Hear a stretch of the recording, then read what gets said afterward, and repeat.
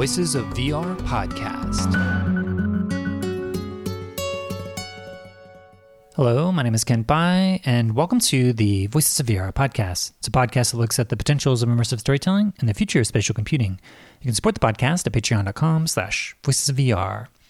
So this is the last of my series of looking at different immersive experiences from Tribeca Immersive, and this is a piece called Kinfolk, Black Lands, which actually showed at Tribeca earlier in 2021 and described by one of the co-founders, Idris Brewster, as an augmented reality archive of Black, Brown, LGBTQ, and underrepresented history in general, using the power of immersive storytelling and immersive media to upload stories from their past and connect those with the present and the future. So they're featuring prominent figures from Black history and creating different statues that you can either place within the context of your home, or they also are starting to get into more site-specific locations where you can go to these different locations and have a lot more context of these people and what they were able to accomplish. So a lot of this is contained within their application that you can download today. It's called Kinfolk, that you can get from the App Store. And they've been expanding it out and using the potentials of augmented reality to explore this type of history that they want to shine a light on. So I previously covered when they were called Movers and Shakers. I did an interview with Glenn Kontave back in episode 656, where at the time Glenn was using a lot of these augmented reality applications to protest the Columbus Monument there in New York City to add additional context to the history of Columbus and his connections to slavery, and to bring up a lot of the less favorable images of Columbus in the context of all these monuments that are spread out throughout the course of the United States, and especially in the context of New York City. So we talk about the evolution from Movers and Shakers into Kinfolk, but also all the different ways that Idris wants to start to expand this concept of using augmented reality to explore art and to have more social dynamics and more participation as they move forward as they're cultivating their community. This experience actually picked up a special jury mention in the main Storyscapes competition. I just wanted to read this jury comment. It says, "A profound and authentic representation of the Black experience in America, Kinfolk's mission to bring history to contemporary audiences through augmented reality technology not only celebrates the richness of Black culture and history in New York City and beyond, but also serves as a powerful tool for education and understanding, making it a standout contender deserving of recognition." So that's what we're covering on today's episode of the Voices of VR podcast. So this interview with Idris happened on Tuesday, June 13th, 2023 at Tribeca Immersive in New York City, New York. So with that, let's go ahead and dive right in. My name is Idris Brewster. I'm the co-founder of Kinfolk. Kinfolk is an augmented reality archive of Black, Brown, LGBTQ, and just underrepresented history in general, where we use the power of immersive storytelling and immersive media to uplift stories from our past and connect those with the present and the future. So we create digital monuments that people can experience in their own space through the app, and we're currently building out the next iteration, which will be able to go out to public spaces and engage with them in the places where those histories occurred. Great. Maybe you could give a bit more context as to your background and your journey into the space. So I've had a bit of a background, I guess. I've come from a family of storytellers, more traditional like filmmakers. There was a film about my life from like when I was 5 years old to 18 years old called American Promise that followed me through the lens of a Black kid going to an all-white private school. So from the early age, I guess I was thinking critically about my place in the world, of being an other, and always thinking about solutions to that. But through my schooling, I was really interested in graphic design, digital media, coding. I'm on the cusp of a digital native, born in 94. But then when I went to college, I went to Occidental College. And I majored in cognitive science and computer science. So for my thesis, I was able to get access to the Oculus DK2 before it was released, and I was doing experiments, putting people through VR and really focusing on the connection between VR and emotions. But then was really interested in building games and building immersive experiences because it blended my background as an artist as well as a technologist. But then when I graduated, I worked for Google. It was a place called Google Codenext, which was an education space at Google where we taught Black and Latino high schoolers around New York how to do coding, but through the lens of art, storytelling, and community design. And so we're teaching them like how to make beats, how to 3D model, how to solder, how to use Raspberry Pis. So a lot of really creative ways to use technology, because when I went through schooling, it was very, very rote.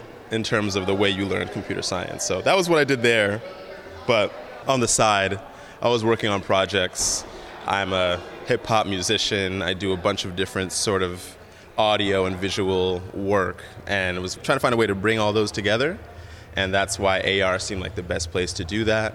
And so met a few of my folks at Kinfolk that we were seeming to tackle the problem in the city that was speaking about, well, the problem that we were trying to solve was the mayor was deciding what to do with the Christopher Columbus Monument. You could either take it down, make it a landmark, and keep it up. And so we were advocating for the removal of the statue and wanted to bring up statues of our own. And so we did demonstrations at Columbus Circle, at meetups, places where we were just going all around the city trying to show off our AR work that told the true story of Christopher Columbus. But really what ended up happening was they ended up making it a landmark, and all the noise, all the storytelling we were trying to do didn't really end up working. But we did realize that this is a tool to tell stories in a new way, immerse people, and also reimagine your public spaces like never before. So that's why we started building out these monuments. Got residencies at the New Museum through New Ink, also iBeam at the same time. And I was like, all right, I'll take the leap, leave Google, come do this full time. And we ended up getting like a large grant from Verizon to really allow us to push things forward. And then that kept spiraling until like 2021 when we were able to release it to the public for the first time on the App Store.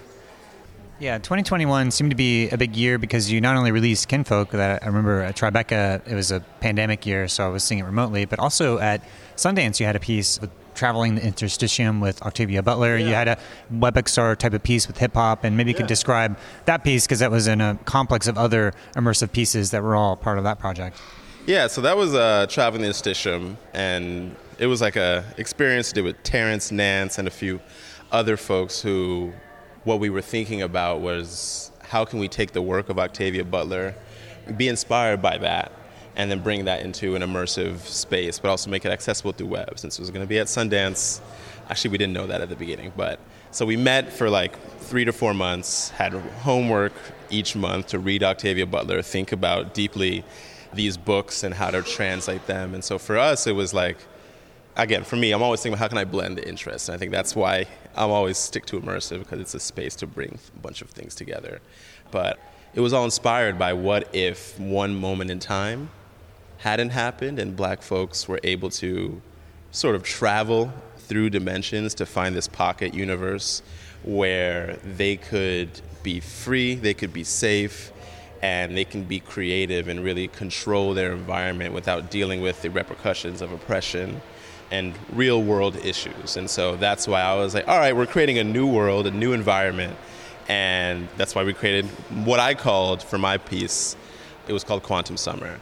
And it explored this ancestral space. We made a whole island through Quill, and each portion of the island had a different soundtrack, where we created songs with my friends. We had 4 different songs plotted around the island, and people could just, using WASD, move through the space and really hear the stories through music, because there's like the thought behind that was Black folks really archive their histories in different ways, I would say. There's, of course, writing it down, but throughout our history, it's been more oral, it's been more performance, it's been more art and expression, visual art, and so trying to capture, again, that dynamic way to tell our history. And that's why music, song, was a really great way to do that. And I think rap, it was a bunch of rappers. And I think for how I see rappers are sort of griots, like they're storytellers, shamans of the cultural experience. And so I wanted to use them as the basis to tell these stories. And so those different rappers we called Afronauts were really chronicling our history.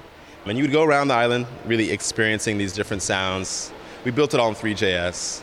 And it was like beautiful water shaders, beautiful sky shaders, and the interaction was, it turned out to be a really great project and that I was really excited about. I want to do more. Like, I'm really thinking about now, especially, how I can do more projects like that. So, yeah.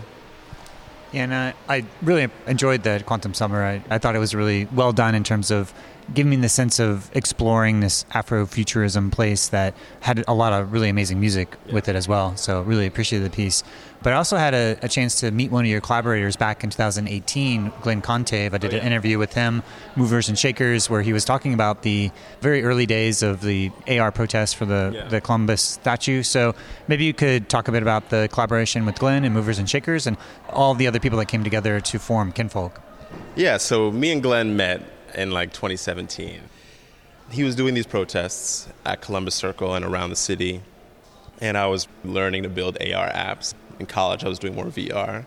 So thinking about how to do AR apps, and we met through a mutual friend who went to Wesleyan with Glenn, and we thought that this could be a great way to build the prototypes to see what AR could do for activism and protest. And so we got together, I started prototyping. For like the first 3 years, I was building all of the experiences that we were showing off.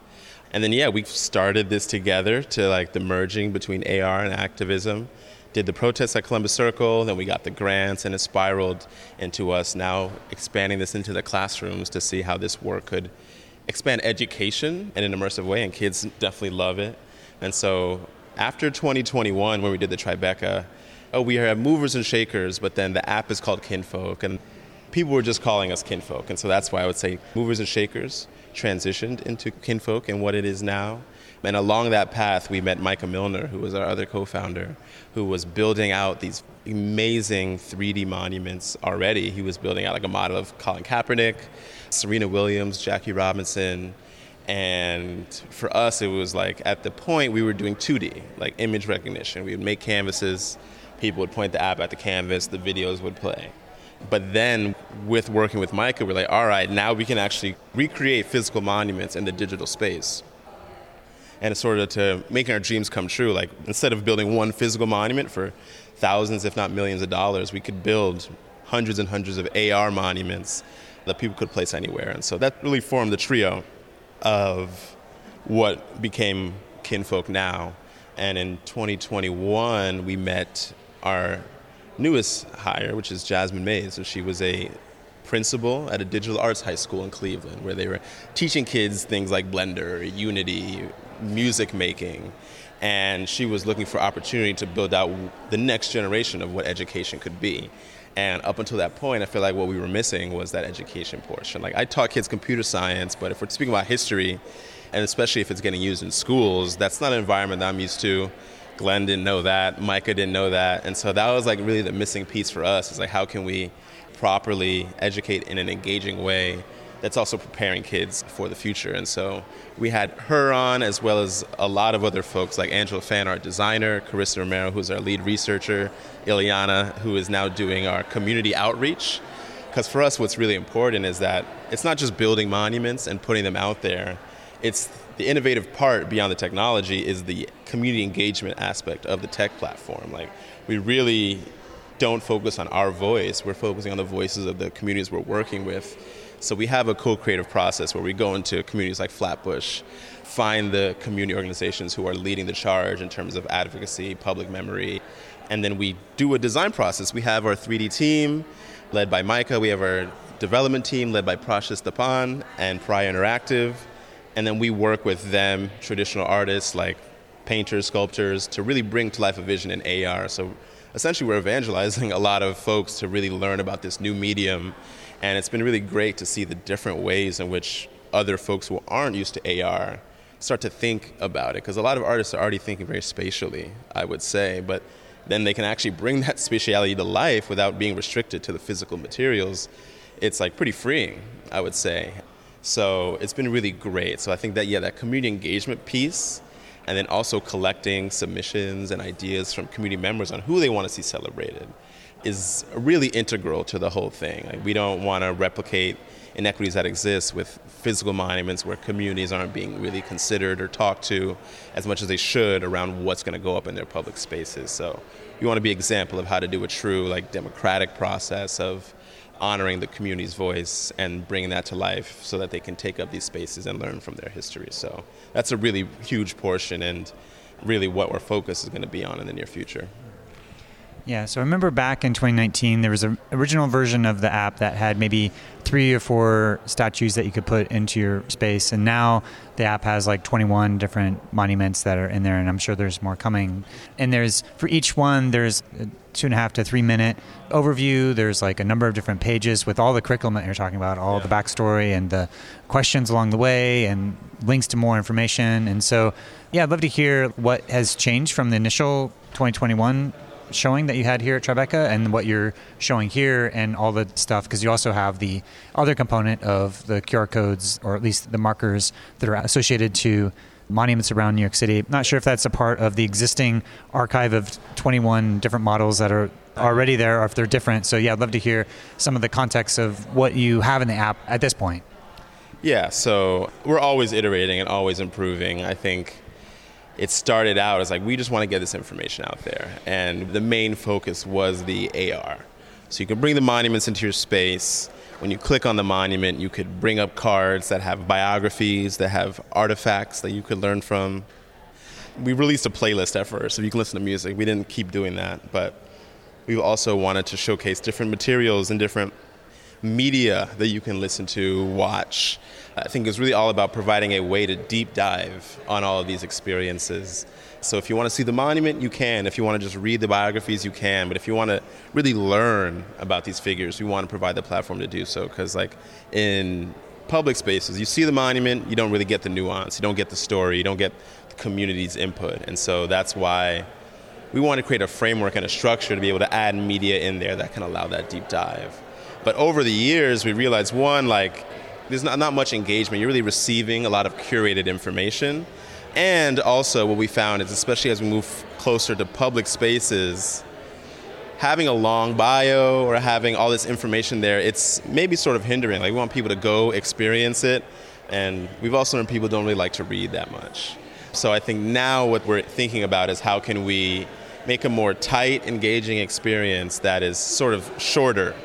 And maybe you can just listen to it if you want to. And that's what we tried here. Like, we have first-person audio narration, which we've never really done before, to add more storytelling into it. Like, we wanted to bring the textbook alive. We want to make people feel like they're in the room with folks. And I think that's where we're constantly building towards. But now, really still, we have 21 monuments. It's still a similar format. We're actually been doing a lot of design thinking right now about how to get to that next level and release it to the point where it's more engaging, there's more interaction, there's a gamification aspect to it. So these are all the things that we're thinking about. And the last part I'd say is that in the near future, we're really thinking about how are we not the ones just creating the monuments. Like, we can continue to add as many monuments as we want. We have 100 planned over the next year to release, which is a lot. But for us, it's like this work truly creates impact if we allow others to contribute as well. And there's examples of platforms out there like Art5 that let people upload different videos or different ways to scan images and bring those to life. And the issue for us is like 3D is, not everyone has those skills, especially in communities where they might not even have the most access to the tools to build, to the computers and things necessary to build the digital art. And so it's the thinking about how can we lower the barrier to entry for people to contribute to Kinfolk? Is that voice messages that they're leaving? Is that video that they're leaving? Is it reactions or emojis? Like, I think we're really starting to think about what are the ways that we can have a more two-way street of engagement on Kinfolk, because it's really meant to be a community platform.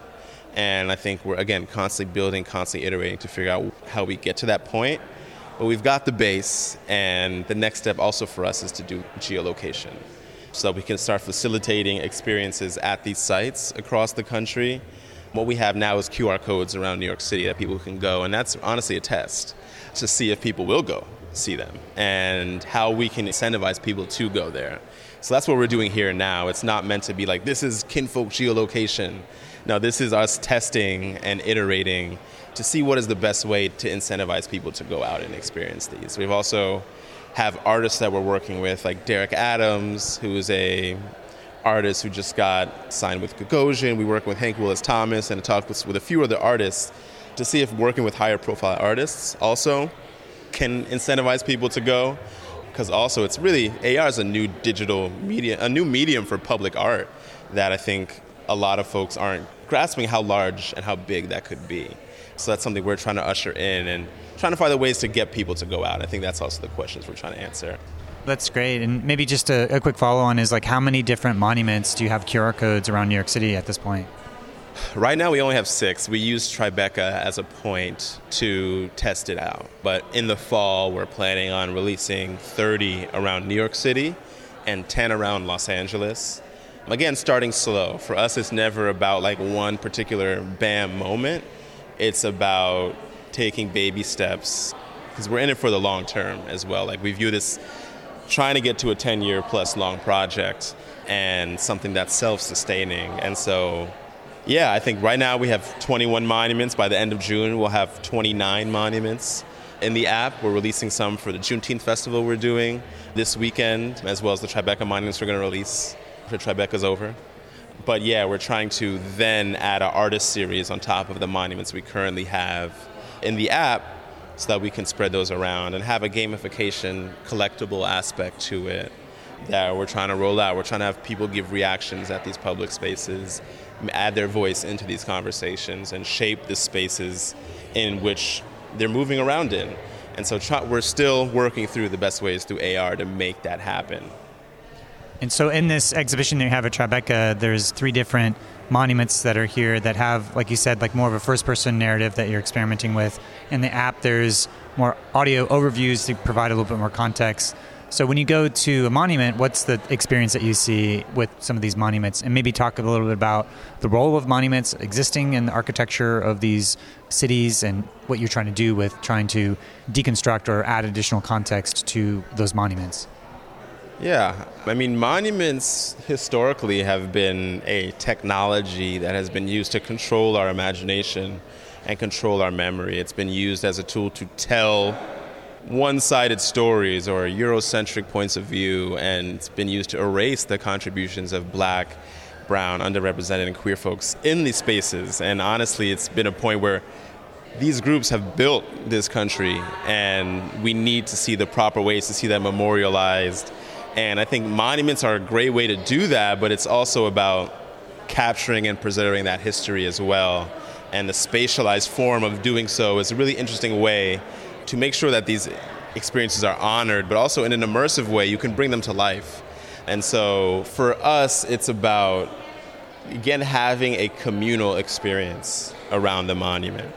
And I think we're sort of doing that here. It's not a multiplayer shared experience here, but people are all engaging at the same time around the monument. They're seeing it. I think in the perfect world, everyone would be seeing the same exact in that shared linked space. But we have the monument rising up from the middle of the altar, I'll say. And they're activating these monuments, and then there's spatial audio at 3 different points around the monument, really forming a circle that allows people to really move. I think movement is a big portion of it, and tells a story in a way that immerses you in that point in history. For example, like Land of the Blacks, which was a Black community that existed in the 1600s, probably the first free Black community that existed in the U.S. The monument there is of Manuel de Guerra Deru, who is one of the members of the Land of the Blacks. And while you're there, you're hearing the docks in the background, which is in downtown New York. You're hearing the farms, which is the land that they were given.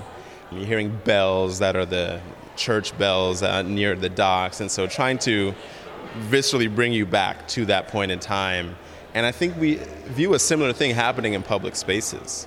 You get to be immersed through sound and visuals. But then I think the next part that we're seeing is we want people to leave their mark, right? Like we want people to say they were here, leave their point of view here, leave their reactions.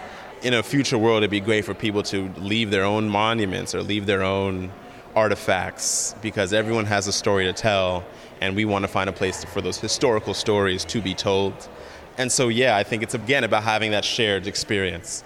And when you go on site, you're looking at the monument, but maybe around the monument there's other collectibles and other things to discover that start to tell that story in a new, deeper way. So we're really thinking about, beyond the monument, what are the other AR experiences that are connected to it that you can uncover with movement, with tapping, with voice, with all these different senses, to really tell a full spatial story. And for us, begins with the monument, but then it can lead you around to experience other things. And so it's around populating these circles and these areas with a bunch of different little mini experiences. Like each of the cards that we have in the app, like those could be spatial.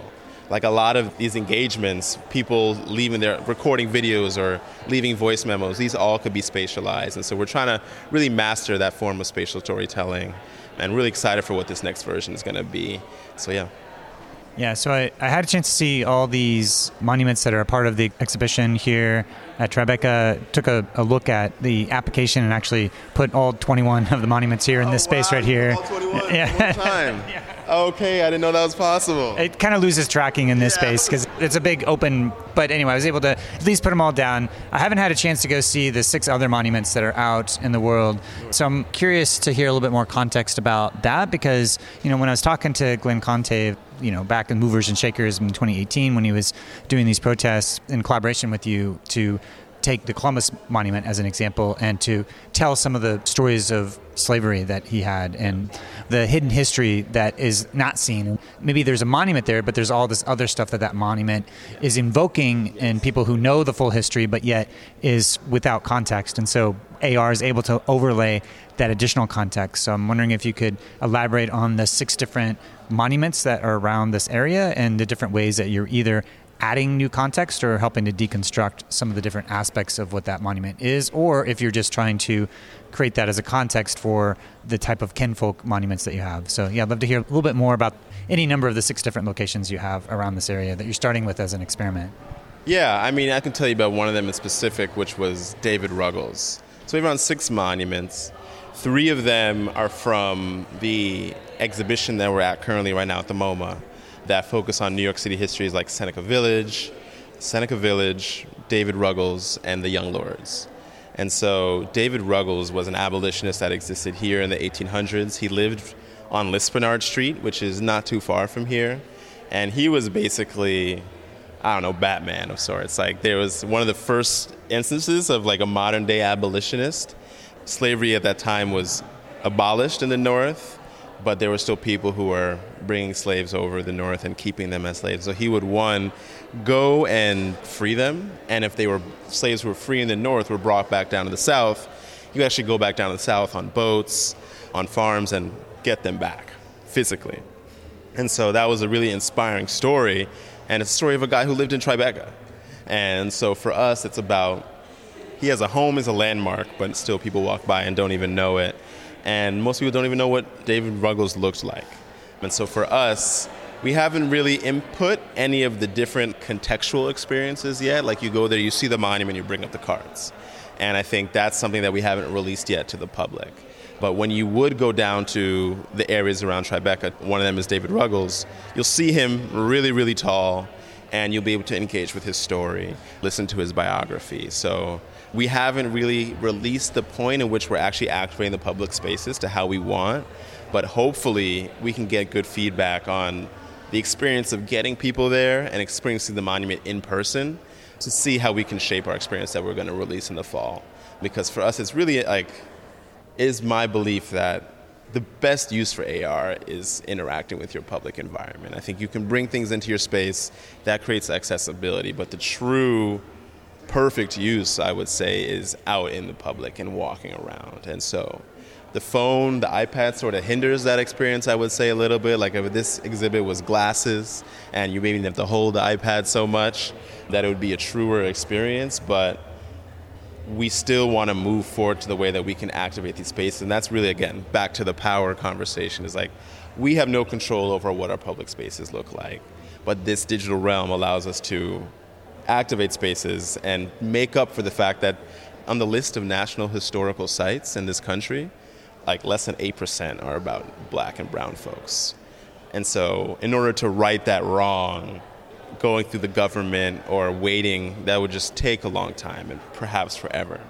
And so AR can be a tool to put things up wherever we want, have people be able to understand the lived histories of these neighborhoods, these cities, especially with gentrification, but also be tools of advocacy to advocate for things to be built in the physical sense. If enough people are placing monuments of Shirley Chisholm at Prospect Park, that's data that we can use to tell the government, hey, maybe this needs to be here. This is what the people are saying. And so our true vision is to be a voice of the people in terms of what they want, engaging with these public spaces.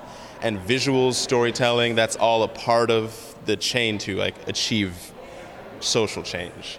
And it's not like the AR isn't the be-all, end-all. It's like, oh, great, we have these AR monuments up. Change is happening. No, these are the artifacts that are coming from the process of imagining these spaces, preserving these histories, and we hope that they can be tools to push movements forward, to push education forward. I think a lot of what we did realize that teachers were the main ones using this when we released it in 2021 because of the pandemic, because of the ways that it can bring these places. Kids pick up an iPad or Kinfolk, they know what to do immediately, whereas other folks who are older, it maybe takes a little bit longer. So I think it's also the ubiquitous nature of this technology is really great, and that's a really interesting play. You can go out to public spaces and see it, but we're also not trying to gatekeep this history. We're not trying to create inaccessibility. That's why there's the scan mode, and there's going to be the explore mode to go into public spaces, but the place mode is always really important so that people can just learn about this wherever. And what we've also found is that some folks we're working with want this to be public monuments. We want everyone to experience them. And some really want them to be private monuments that are for their community and only really their community. And so that's why what we've built out is a geofencing feature where we can really limit who can experience this. And the great thing is that the app is going to be different for people depending on which part of the country they're in. And there's an element of privacy that I would say working with some communities that they yearn for, that we have full control in order to make them as private or public as they want. So that spectrum of how accessible do you want it to how inaccessible do you want it has been pretty interesting for me to discover while building this out and working with people in cities across the country. Yeah, a couple of things I want to share in terms of experiencing the different types of monuments that you have is that sometimes it's just a statue of the person and they're just standing there or sitting there. And sometimes you have a little bit more of an installation, and that, whenever you're placing these monuments on the app, they do a 360-degree turn. And so sometimes you have things in behind that are like these portals into the other world that gives you a little bit more of a spatial context into something. Imagine if something like the David Ruggles, it's in a spatial context that it's actually his home, and there's a broader context that is meant to be site-specific in the physical realm, in his actual monument of his home.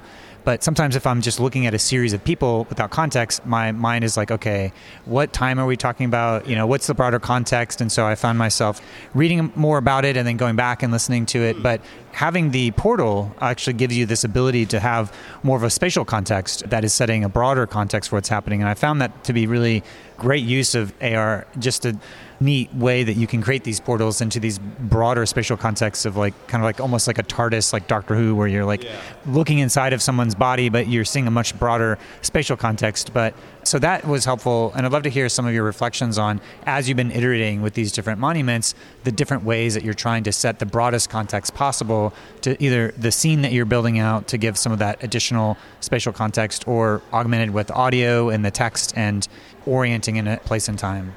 That's really interesting that you share that. It's not a new thing, but I like that interaction of looking at it, going back, and then going back. Hadn't really thought about that sort of flow before, so that's interesting. But for us, the portals came about. I love the portals. I want to do a portal for every monument. Sometimes all right, wait, chill. We can't do it. It's a lot of work.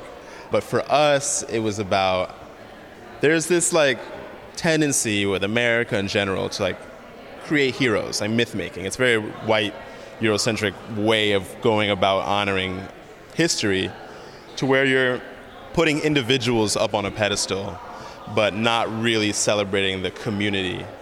And that's something that we're really looking to combat. It's these figures, yes, they were amazing, but they were individuals, they're humans. Their lives, their stature, their achievements aren't unattainable. We want to make people feel like they're in the room and they're on the same wavelength as a lot of these heroes. And so the portals came about as a way to combat that hero-making, individualism, so that we could, one, view these histories and these monuments in a context of community. That's why you look at Seneca Village, you're looking at the entire community that existed there with the landscape that we pulled from maps that existed of Seneca Village. Because for Seneca Village, there was no pictures of it. There was very few pictures of people that existed there. And so that's why we didn't create a monument of a figure necessarily for that specific monument. It didn't exist. And so that's why we created this portal, two-sided portal, where you could look at one side is the community feel. Like, how did it feel to be amongst the group? And the other side, it's like we always portray these heroes in like very strong positions and in like powerful positions, but how do we portray them in the more subtle moments of their life, the more quiet times, the more contemplative times? And I think that's what the portal is good for. And so with the Young Lords, who was a revolutionary group of Latinx and Afro-Latino members in the South Bronx and Harlem, on the backside of their portal, we portrayed them in a living room of one of the community members of the Young Lords, and they're giving TB tests to that person because they had to do that because the government wasn't giving the proper TB test in the 70s to the Puerto Rican community up in Washington Heights. And so that was a moment where we showed that for like Zora Neale Hurston, and we made a portal for her hometown in Edenville, Florida, which is also one of the first free black communities that existed in Florida. And so when we need to see that broader context, it's great to see it in space. And it's not just a picture, it has depth. And that was us trying to bump up engagement as well. Like, the monument in itself is great, but how can we be more engaging? How can we be more interactive? How can we provide more visual information for people to digest that tells the story of these histories? So it's just a new way that we wanted to showcase the history. And of course, we wish people could walk through. And that's going to come sooner rather than later. But that's definitely something that people have been asking for and we're thinking about. But even just the sense of being able to, again, put more visual information into a monument, the portal seemed like the most effective way to do that. You can have a window, and then you can create a huge depth. I mean, behind those portals, and if you go look in Unity, they're huge. Like, those scenes, they're very big. But I think viewing it from one point of view is also one angle is interesting. And so we want to keep creating these portals because it's really effective in breaking down the community aspect of these figures and putting them in a context of the real world. Yeah, I definitely tried to walk through some of the portals. I'm sure you did. I sometimes do. But yeah, that's a technical challenge that we're looking to overcome, but it's not like the top priority, I guess, for us right now. Because as a small team, like, we got to pick and choose our battles. Like, there's a long list of features and improvements that we have to make, but we got to pick and choose and prioritize. I mean, the portals work as they are, but hopefully soon we can start to allow people to walk through. We're actually building an experience where people can walk through it for Atlanta, for working in Atlanta, but yeah. Yeah, that makes sense. And just having the parallax view without being able to really peek your head in, I think, like you said, it does give that broader spatial context, which is sometimes the thing that I was craving in some of the different scenes. And I guess one question is, do you have a sense of, like, because there's a certain timeline under which all these people are operating on in terms of when they were born and just a larger context of how to tie all these things together in a way that orients people in a spatial way that you can understand where each of these monuments are fitting in an overall timeline and a spatial context. And I'm wondering if that's something you've been thinking about in terms of how to orient people in this place and time with all these different historical figures that you've aggregated so far. Yeah, I think that's interesting. In terms of like a spatial timeline, that's an idea we've thrown around. But as of right now, it's like the work is so disparate in different areas of the country that our focus right now is gathering as much as we can and creating that context maybe outside of the app. So our curriculum, our materials online really help to shape that story and draw the parallels between the figures. But again, in terms of priorities, I think if we can do something outside the app that is effective for the now until we are able to build out in-app, then 9 times out of 10 we'll choose that direction because it's simpler and it's still as effective. But I think one thing that we're thinking about is what is the context that people can go in before it may be jumping into the AR space or jumping into all these monuments. How to provide further context to how these histories fit together. So that's definitely something we've thought about, haven't really moved on that. And I think like when people are using these apps, the curriculum and the PDFs that we're making are really those guides for people to put things together. And we're really focused on building out this 100. And then maybe at that point we can start to tie things together, because the thing is there's infinite amounts of history, but the timeline is pretty 1600s to present day. We even starting to make more speculative monuments that maybe are about the future, or about a time that maybe doesn't belong on this linear timeline. And so that's another angle which we really are starting to play with more, is how can we bring speculative storytelling into it. The historical aspect can get limiting from time to time. But yeah, we haven't really moved on putting that context within the app yet, but down the line that is something that we are thinking about. Yeah, there's some phrasings, the way that you talk about the static nature of some of these monuments versus the more dynamic and participatory nature that you're talking about, that you're striving for, that I think in my mind mirrors some of the philosophical paradigm shifts from, say, Western philosophy's substance metaphysics that does seem to see the world through the lens of these static objects with these properties on top of them, versus something that's much more of a process relational approach that is trying to see the relationality and the processes and the unfolding dynamic nature and the participatory nature of reality all the way down to the quantum level, but also in the context of Kinfolk, how you're trying to escape from that more static mode of these monuments that are fixed in time but not really adapting to the evolving understanding of that history. And so love to hear an elaboration of how you start to think about, fighting against this static mindset for what you're doing with Kinfolk into this more dynamic and participatory mode of being. You broke that down well, I'm not going to lie. I like how you said that, and I definitely relate to that. It definitely summed up a lot of the philosophies that we as a team have. And I mean, for us, this medium isn't meant to be static. We need to take advantage of the medium, and that's why it's AR is so great. I mean, if you look at these physical monuments, the static nature, one, it can't be changed. Life, time, history is not like that. It's constantly changing. It's never one-dimensional. And so it's really, for us, it goes back to how do we capture that lived experience and bring it into a form that can be experienced. I think it's about going back to the medium. I mean, there's so many ways to engage folks, and people's attention spans also are shortening up nowadays. And so I think the next step for us is also, how do we create monuments that animate? How do we create monuments that move? How do we bring that back to life? How do we use volumetric to capture stories that can move, breathe, speak to you? For us, it's always how do we bring things more to life?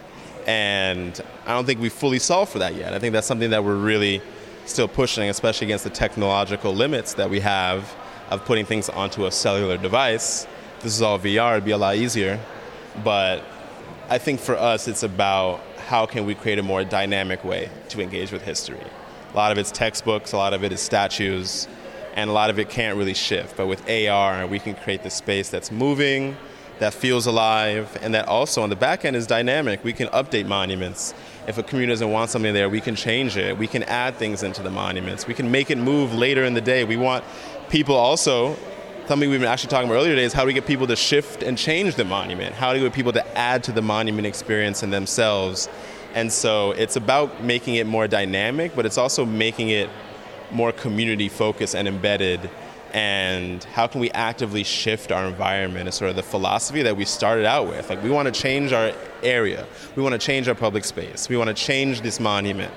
But everything is so rigid to where we don't have the power to do that. But with AR, we can change the monument. We can scan the Columbus, click on him, and add a mustache. That's a funny example, but there's ways that we're thinking about it. How do we further engage, activate, and shift our environment and not wait on anybody else to do so? And so I think that's the core of what Kinfolk is trying to do, and we're still moving to that point. But yeah, it's all in the spirit of just going back to it, Black African oral culture and how we capture our history through movement, through speech, through storytelling, through means that maybe aren't as static as writing something down and calling that the truth.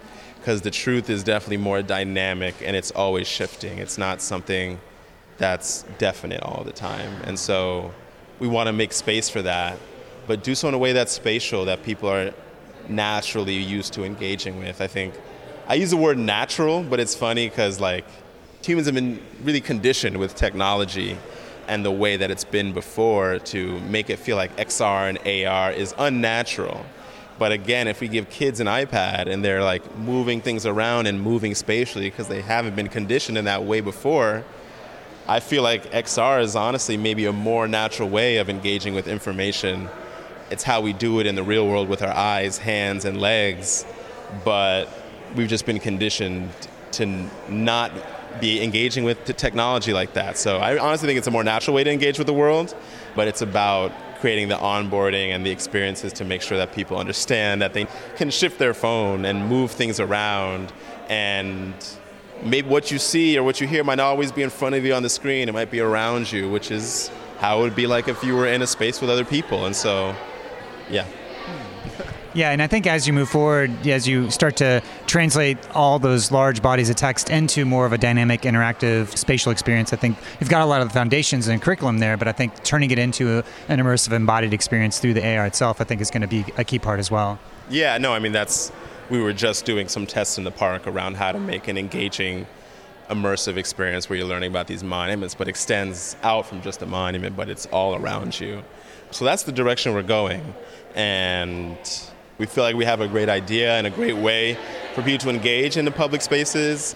For us, it's just about making it happen. And I think the fall is when we're going to be able to see the next iteration of that, at least our first iteration of what this new mode of storytelling in public spaces and in private spaces, like what we do out in the public, can just be brought to your home as well. But that's when you'll see the next iteration. I wanted to ask a question about a comment around the Black imagination and Black creativity being sort of the ground, referencing back to Alfred North Whitehead's process philosophy, which is much more of an event ontology, and saying that the underlying nature of reality is not only processes and relationships, but for Whitehead, he said the ultimate nature of reality was creativity. And our organ of accessing that creativity was our imagination. So there's something around the lack of Black lands, that the root of expression of Black culture was through this Black imagination and Black creativity. So it was a very provocative comment that he had made, and I'd love to hear any. It was really striking to me just in terms of the resonance to these other ideas that were beyond just thinking about things in terms of the nature of reality as these static, concrete objects. But I'd love to hear any elaboration on the Black imagination and the Black creativity and the role of cultivating these cultures. Yeah, I mean, I think that Black creativity, just creativity in general, imagination, is key for expression. It's key for processing things as an artist. Like, as you're creating, you're also processing, you're also thinking, you're also realizing. And so for me, it's like the process of creativity and having an artifact of that creativity that's not text is also something that's universal. Like, people see a monument, you don't need to speak English or Spanish to feel these experiences in a spatial way. And so that's also, it's sort of a universal language, I would say, of sorts, in terms of this sculpture or just different kinds of creativity that maybe aren't grounded in language. But also, I think what's important is the imagination required for progress, for social change. I mean, these folks were enslaved, and people like Samuel Anderson in Flatbush Ancestral Burial Ground, like, he imagined a world where he could buy land, where he could achieve these things, especially when everything around them was telling them that that wasn't possible. Even Dr. Martin Luther King, it's cliche, but I Have a Dream really goes back to how important the imagination is in cultivating an idea of what could be. And I think movements in general need that imagination, need that spark for everyone to feel like, hey, this is something that we can do and we can achieve and we can shift things. And I think it's these stories that are really important for us to be able to feel like we can achieve progress, we can move forward, we can have ownership over our stories and over our experiences and our lives. And so I think a part of it is showing the imagination of the historical figures, that the imagination that these people had, and using that as inspiration for us, for the children more specifically, to be able to imagine that new future. And so it goes back to us also, like, augmented reality is a way to democratize access to the imagination and a way to physicalize it in a way where, in some points, imagination should be imagination and maybe it shouldn't be AR, but I feel like also if you make this imagination more tangible with visuals, with AR experiences that you can feel, hear, see, touch, is really important. And so, like, that radical imagination is something that we're trying to embody in the monuments, in the storytelling, in our curriculum. A lot of our curriculum design and activities are around kids imagining. After they experience the monument, they're able to then bring that inspiration into their own lives and their own communities and think about what's possible. So it's really about unlocking that And a lot of the work we do with community members is unlocking their and our imagination. But then here's like, all right, this is what we imagined. Here it is. And now let's place that in spaces to inspire others. And so a lot of it is about inspiration, but it all comes back to how can we capture these different ways in which Black and brown folks have been expressing and imagining. And finally, we have the technology that can really make that possible like never before, and also make it accessible so that we can spread the reach of this inspiration. Yeah, and it sounds like as you move forward, you're really trying to tap into the imagination of all the people that are experiencing this and having them have their own ways of feeding back into this like feedback loop, and also call back to Octavia Butler, who had quite a vivid imagination for what was possible with her science fiction stories. And so love to hear any reflections on this role of Afrofuturism in a way that you're able to set a context that maybe allows people to step into a potential future that is not actualized yet, but also to see how everybody could collaborate and contributing their own imagination to help co-create a future that doesn't exist yet. I mean, yeah, Octavia Butler was pretty prophetic and pretty powerful in the worlds that she built. And I think a lot of times, especially in lower middle class communities, imagining requires time and requires some semblance of freedom. And for me, it's about helping bring that imagination to the folks around us and to these spaces where maybe it doesn't exist all the time. And so Afrofuturism is a pretty radical idea that it's really based on like, what if we built our own worlds? And then that's something that I feel like plays a role in inspiring specifically Black and brown folks. And so something I say a lot is that we are building the future that we want to see. And one, in order to build that future, it's a collective experience. And I think a lot of times it's about the collective imagination. When we think about the collective imagination in the US, that is void of a lot of Black and brown stories and thoughts and ideas. And I think when it comes down to engagement, just representing the historical, it quite frankly maybe just doesn't hit for some people. They're not as interested in history, and maybe this is a way to get them interested, but I think it's not going to maybe sustain. There's something about myth. There's something about thinking about things that don't exist that captures people's attention, captures their imagination, and is really inspiring as well to a broader audience. And so we want to find ways to use history as sort of the launch pad to jump into a space of imagination. And that's sort of what I did with Quantum Summer, thinking about the history of Blacks being brought over from Africa to America. But what if the story of how Africans were jumping off these ships to their death, what if they were jumping off them to a space where they could create and call their own? And so it's using this historical framework as a way to jump into alternative histories.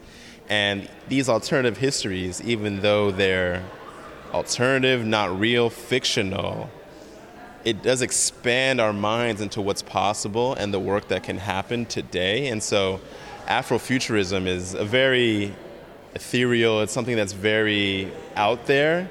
And I think that bringing these monuments and these artifacts and these Afrofuturist expressions, or basically speculative work, into the context of seeing and engaging them in the real world is also pretty interesting, because it helps, I think, ground a lot of the work of Afrofuturism into a lens of something that can be, again, push forward direct action, push forward social change.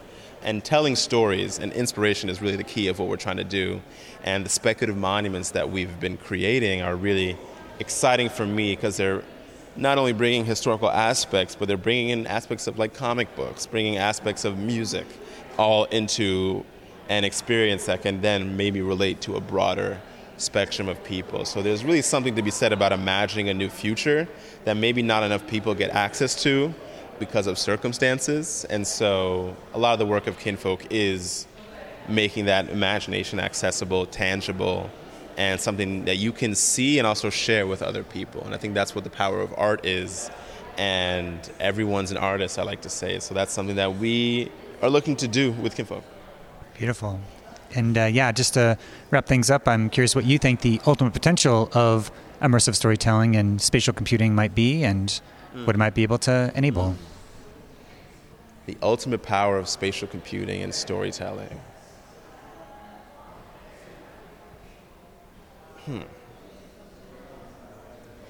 Well, that's a twofold answer. I would say first off, back to my original answer, back to what I just said. Spatial computing, from a storytelling perspective, makes the imagination possible, I would say. It allows people to feel that imagination, allows that to be shared with on a broad spectrum.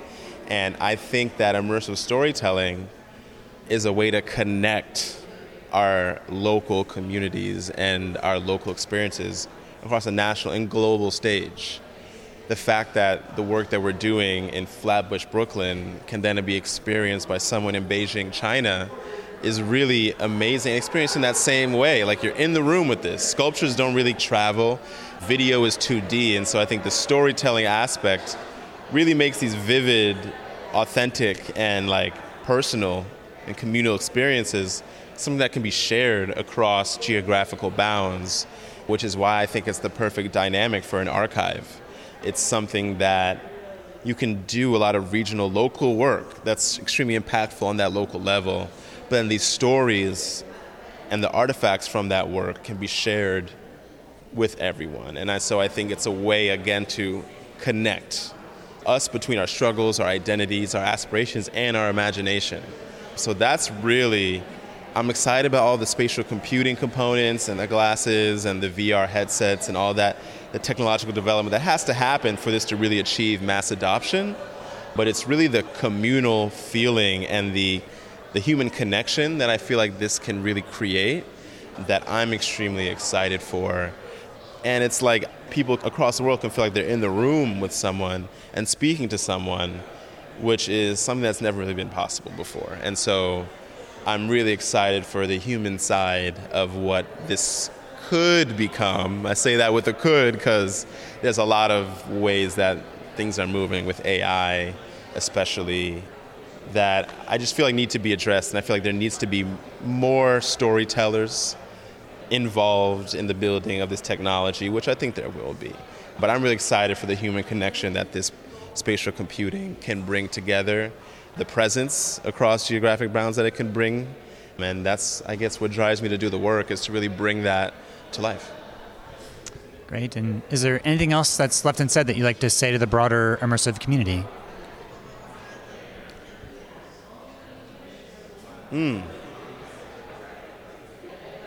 I was at AWE about a week ago. We were announcing the Niantic partnership that we were doing, and I was, I don't want to like, I wasn't like, I don't know. I'll just say it. I think that there is a emphasis on, maybe AWE is an enterprise sort of conference, so maybe that's why I felt this way. But there was a really emphasis on selling us on this hardware that wasn't really accessible to me and accessible to the communities that I'm working with specifically. And I want folks to really think about the human side of how people are engaging with this technology. There needs to be more emphasis on human interaction within these spaces. I mean, besides a lot of the glasses not really working for me or not really impressing me, I feel like there needs to be more emphasis on how people are going to use this technology. And I feel like there's really a lack of that. And no matter how expensive we create these VR headsets to be, one, if it's not cheap, and two, if it's not accessible, then I don't really know what it's doing. And so I really feel like there needs to be technology builders for progress, of course, to move hardware forward. I understand that. But I guess at AWU, I just wish I saw a little bit more of the storytelling and human aspect to it and the actual ways in which it would get brought to a larger audience. I feel like a lot of the focus is still on a subsection of our population, and I would love, and I know that there are people out there doing this work, so shouts out to you all, but really helping to expand it out. And let's try to find a way to get better content out there as well. It can be educational, it could be fun, it doesn't need to be history, but I would love to see a lot more storytelling happen within these environments. And that's why I love a lot of these Tribeca experiences here, because it's bringing that storytelling, that art aspect into it. And maybe we could be less maybe the immersive.